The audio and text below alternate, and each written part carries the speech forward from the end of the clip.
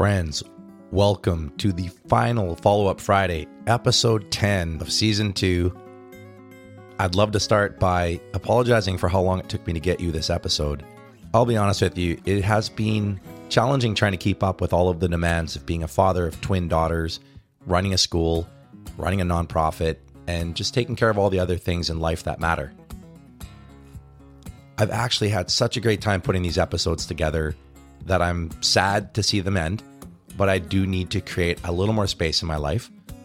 And this goes in alignment with a lot of the advice I've been giving throughout the show.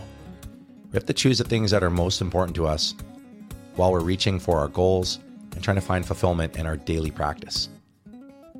Something I often say to people when I'm offering them something, whether it's a new position at our school or an opportunity in any other part of life, is whatever you say yes to is something you're saying no to.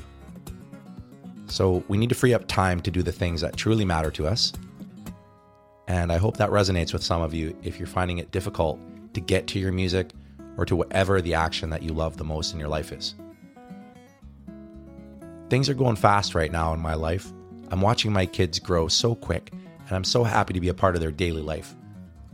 I know one day I'm going to look back, they're going to be older, they're not going to want to be picked up so much, and I'm never going to regret that important connection that I've had with them. Periodically, you'll see an extra episode pop up, and it'll be something similar to the format that I've been running. It might be another teacher, it might be an idea that I have, something so exciting that I can't wait to get it out to you. We're going to keep rolling with our regular long-form interviews, and by the time you hear this, we'll already be prepared for the season finale with Dr. Ruth Childs. I've been reading Ruth's book, The Focal Dystonia Cure, and let me tell you, it is such a piece of art and such an important and timely message for not only myself, but I think everybody. I highly recommend you check out the book. Its pages are just full of inspiring, anecdotal, scientific, and just heartfelt observations on why we struggle so much, not just in music, but in everything that affects our daily lives. Well, let's get to it. Today's episode is the top 10 things I wished I'd known before committing to becoming a musician. I'm going to list them in order and then dive in a little deeper. Number 1, I wish I'd known I was right. I know that sounds pretty cocky and arrogant, and I'll come back and explain further what I mean, but I wish I'd known that early version of myself was actually onto something. Number 2, the tortoise was right.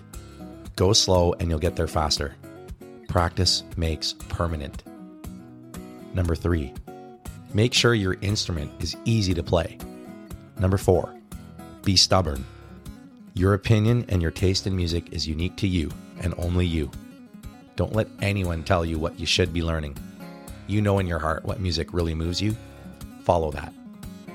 Number 5, the struggle is worth it. You will get there. Number 6, let your practice do the worrying for you. Number 7, gamify and set rewards. 8, set goals both weekly and monthly.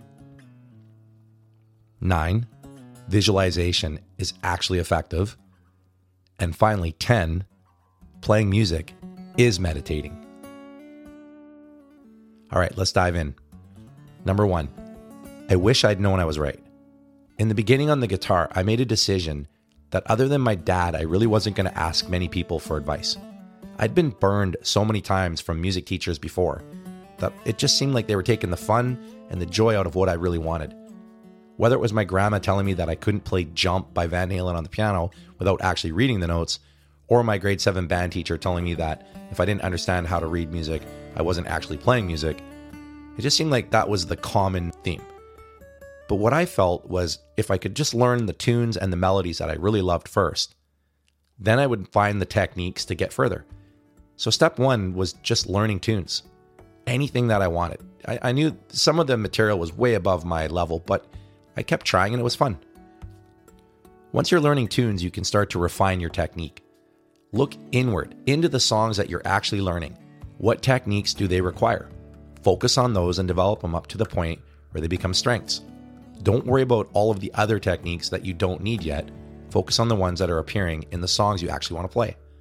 For a guitar player, this might be mastering your basic chords with a simple strum pattern. For a piano player, it might be just a simple melody with the right hand while you find a bass note with the left hand. The next step would be to train your ear, and finally, add the knowledge component. Too often, I find that adult students do this backwards. They start with the theory, then they work on the technique or the ear. And to be honest, I don't find a lot of people emphasizing the ear early enough. There's been a number of consults recently where somebody said, I don't want to learn songs. I just want to understand how music works. And I get it. It's really exciting to learn the nuts and bolts of theory and why a chord progression is the way it is, or why this melody works with this set of chords, what's a key signature, what's a time signature. But if you can't actually play the instrument, none of that's really going to help you sound any better. There's a time and a place for theory. I just don't think it's in the very beginning. It doesn't mean you shouldn't learn anything about theory, but just be careful how much time you're setting aside to understand how music works when you should be spending more time figuring out how to play it on the instrument that you actually want to sound good on. Okay, let's move on. My second tip is practice makes permanent. I didn't learn this until about 10, 15 years into my playing.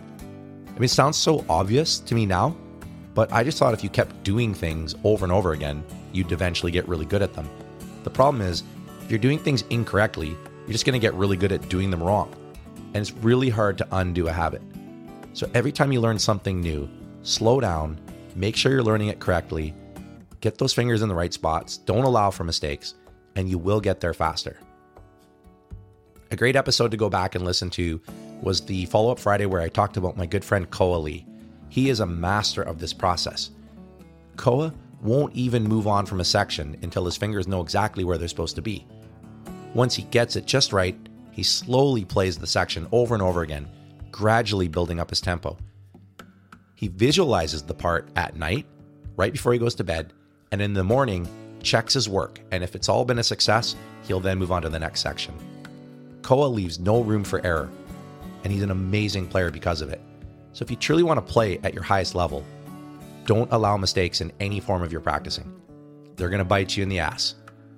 10 years later, I'm still making the same mistakes I made when I didn't correct them in the first place. It's actually easier to throw the song away and start with something new. So heed this warning. Practice makes permanent. All right, let's move on. My third tip is make sure you're playing on an easy to play instrument. So for guitar players, it should feel effortless on your fretting hand. If you play for 5 minutes and your wrist and your forearms are hurting, whether it's a piano, drums, guitar, violin, bass, doesn't matter. Your instrument is probably too hard for your level. This idea of no pain, no gain couldn't be further from the effective truth. You want this to feel effortless. You want to enjoy the feeling of playing your instrument. If you have to spend a little bit more money in the beginning, take the leap or think about renting an instrument. Go to your local music shop and ask them, what is an easy to play instrument? They'll help you out, do the rental, and if you love that instrument, buy it. My fourth tip is be stubborn. Everyone's going to have an opinion on what you should be doing as a musician. Just ask anyone in your life and they'll tell you what they think the best music is. No one else can feel what you feel when certain music moves you and you relate to it. That's what brought you here. Music that you loved. It's what makes you feel something. Whether it's sad, happy, fast, slow, loud, quiet, it's unique to you. And if you're learning the music that you don't truly love, you're just not going to have enough inspiration to continue through your journey. Which brings me to the next tip. Number 5, the struggle is so worth it. If you ever read about successful business entrepreneurs who build these giant billion-dollar companies, they'll often say once they succeeded, they became depressed. Or not depressed, but they just got so, it just felt empty. They said that the fun was actually the struggle. And I feel the same about music. In the beginning, I didn't know how to play the guitar. I was so excited. Every little thing I learned was like a nugget of gold. As I got a lot better, I started having these expectations and it just didn't feel as fun. I'm happy to say that right now, over 30 years later, I love it as much, if not more, as I did in the beginning, but only because I've retained that beginner's mindset. The struggle is worth it. Number 6, let your practice do the worrying for you. It's that simple. Be objective, not subjective. If you're playing every day, you're going to get better. It's as simple as that.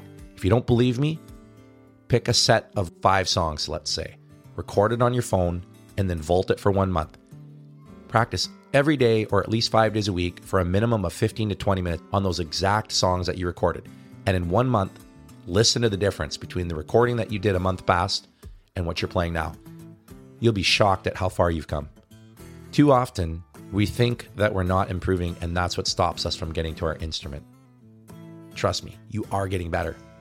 Anyone who plays every day is going to improve, especially if you remember to practice slowly and correctly.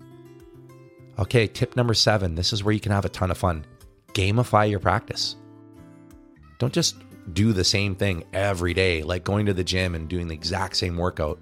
Whatever that is, your body's going to get sick of it, and you're going to stop seeing results. It's the same in music. Set variety into your daily practice. Change it up. Set targets that are fun. For example, I'm going to play this thing 20 times, or I'm going to do the exercise that my teacher showed me, and I'm going to practice it 5 more times every day until I hit a total of 100. Like whatever creative gamification you can think of, it's worth it. Here's an example that I came up with. Every time someone showed me an exercise, it was usually stuck in one position or using the exact same notes over and over again. And after 1 minute, I'd be bored mindless out of this thing. So what I would simply do is move the exercise up 1 fret on the guitar, do it 4 times, then move it up another fret, do it 4 times. This is an example of gamification. It's like you're just climbing around the fretboard of the instrument, moving it 1 semitone at a time, and hitting a certain amount of reps. The benefit here is you feel like there's a start and an end. By the time you hit a certain range on your guitar fretboard or your piano or whatever instrument you're practicing on, you're done. You move to the new exercise.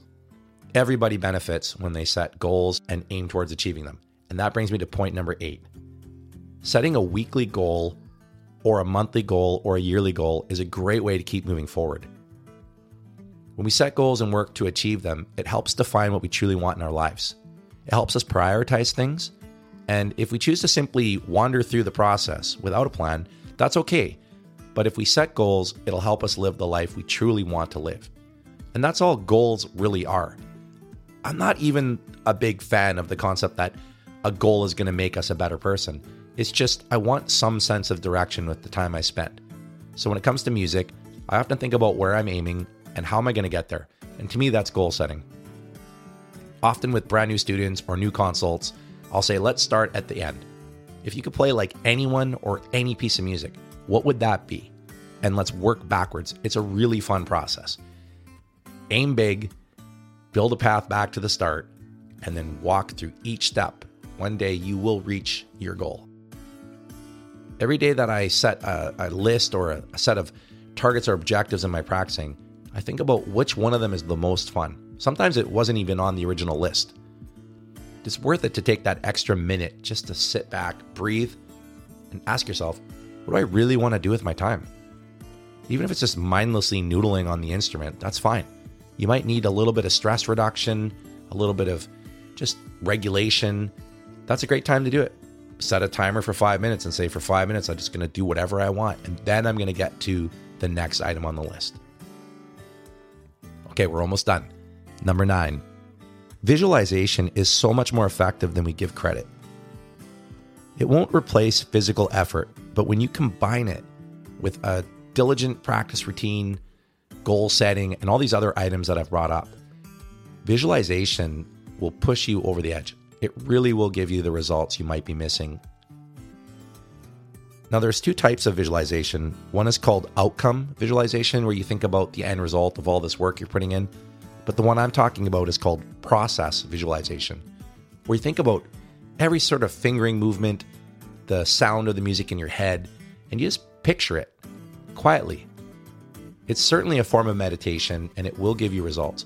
Your brain can practice these motions silently, and the next time you get to your instrument, you'll be blown away at how much more you've retained. In fact, if you sit down and try to do some process visualization, and you can't even picture where your fingers go on the instrument, it'll let you know what you really need to work on. And the final tip, playing music is meditation. It's mindfulness, and it's being present. Doesn't that sound obvious? I mean, what else is it? One of my favorite things about playing music is that I forget about time. I sit down with my guitar, And I think I'll just play for 10, 15 minutes. And 2 hours later, it's like I'm waking up. What happened in those 2 hours? Or that 15 minutes? My brain detached from all my worries. I got focused on a craft, something I love, something that brings me joy. That little brain rest allows me to go back to the problems in my life and solve them with a little bit more, gusto. I'm a little more excited because I did something for myself. I was about 20 years into my musical process. And if you've listened to this week's episode with Mojo called Chiseling the Hands of Stone, you'll hear how much struggle I had in the 20s and the early 30s. And I happened to go away on this trip with my wife, Jill. We ended up in Thailand and she booked us for a meditation retreat. And I thought it was pretty goofy. I wasn't really interested. But as it happened, we met the head monk of Northern Thailand. And he talked to us about all the different forms of meditation and then sent us away for 3 days where no one could talk. There were so many things I learned during that 3-day retreat. And hats off to anyone that can get through something like that. I actually had to talk to myself just to not go insane. Anyways, at the end of the whole thing, he pulled us all back together and he said, "What did you learn about this experience?" And I said, "I learned that you're human." And he said, "What do you mean?" I said, "While you were discussing what was about to happen to us, you paused and said, 'Can somebody please get me a cup of warm water?' You had a little bit of a cough." You kept going. Then you told us about some of the problems you were experiencing on the west side of Thailand, where refugees from Myanmar were living kind of in between the two countries, and you were going there to help them dig ditches for irrigation and build houses so that they could live. And he nodded his head and he said, "Yeah." And I went, "It just shows me that you have worry too, like we all do." And he just kind of looked at me and he gave me this such a nice look. And I just thought, I don't know why that really stuck out, but I guess I pictured a guru as being someone that had no worries in the world and everything was just effortless. He just floated around and didn't have to worry about the daily problems the rest of us do. He says, "Oh no," he goes, "I've got just as many problems as you and everyone else. It's just how we focus on them and deal with them." We had a little bit of a chuckle, and then I said, "Hey, I got to ask you a question. When I'm playing my music, my mind turns off from all of the worries in the world." I said, "Is that meditation?" He said, "Of course it is. It's what you've been doing this whole time." And I kind of strutted out of there and I went, "I've been meditating." I mean, I could never meditate. It was always like this awkward process. Sit in the quiet room and my brain would be going 1,000 miles an hour, or as he called it, the monkey mind. Good luck catching that monkey. That thing jumps around like a pinball in my brain. But I sit down for music, calms down, brings me that peace, that creativity, that inspiration, that passion for life, when it's working, by the way. And I hope my top 10 list helps you. Thanks so much for listening to all these episodes of Follow Up Fridays. It's truly been a pleasure to be a part of your lives. And I'll be back and you'll hear Mojo and myself for many seasons to come. We really love this little community we've built up and we're really grateful for all your support. Hey everybody, listen up. I've got something to tell you. You are music. You got the music inside you. And don't forget, it's gonna be okay. Not to worry, it's gonna be okay. You don't want to cry. And don't forget, you don't want to be so scared. You don't want to cry. It's gonna be okay. That's actually really brilliant. Yeah. Hey, buddy, I got something to tell you. You are musical. You have it inside you. And the full cat. Everybody speaks music. I said